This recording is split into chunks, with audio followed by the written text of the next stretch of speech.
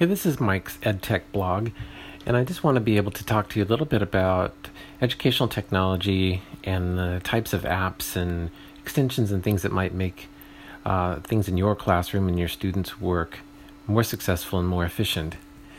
Today I want to talk a little bit about a project that I worked on with for myself to try to make things a little bit more efficient with an old MacBook Pro that I had from 2007. So I just wasn't getting anywhere with the Mac OS because I had a 32-bit processor and I couldn't upgrade to the latest operating system. So I decided to use a 32-bit operating system of Linux.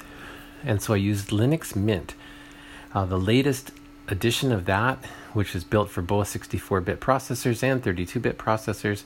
So I was able to just download that, burn it onto a DVD, and install the Linux operating system. And so far, it's just been great.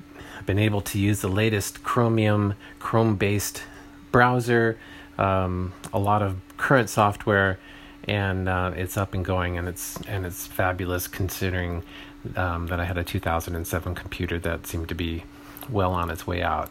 So it's worked out of the box. It's got full multimedia. It's totally free, which is pretty awesome. And there are about 30,000 different possible programs and pieces that can fit into here that come from all over the internet. So safe, reliable, and it seems to be working really great. It's based on Linux, so very seldom crashes, no blue screen of death, that kind of thing.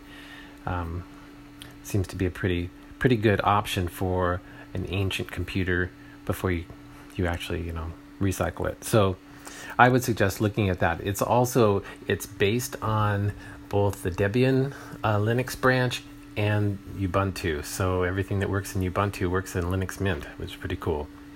So anyway, take a look at it, linuxmint.com. And that's it for Mike's EdTech blog.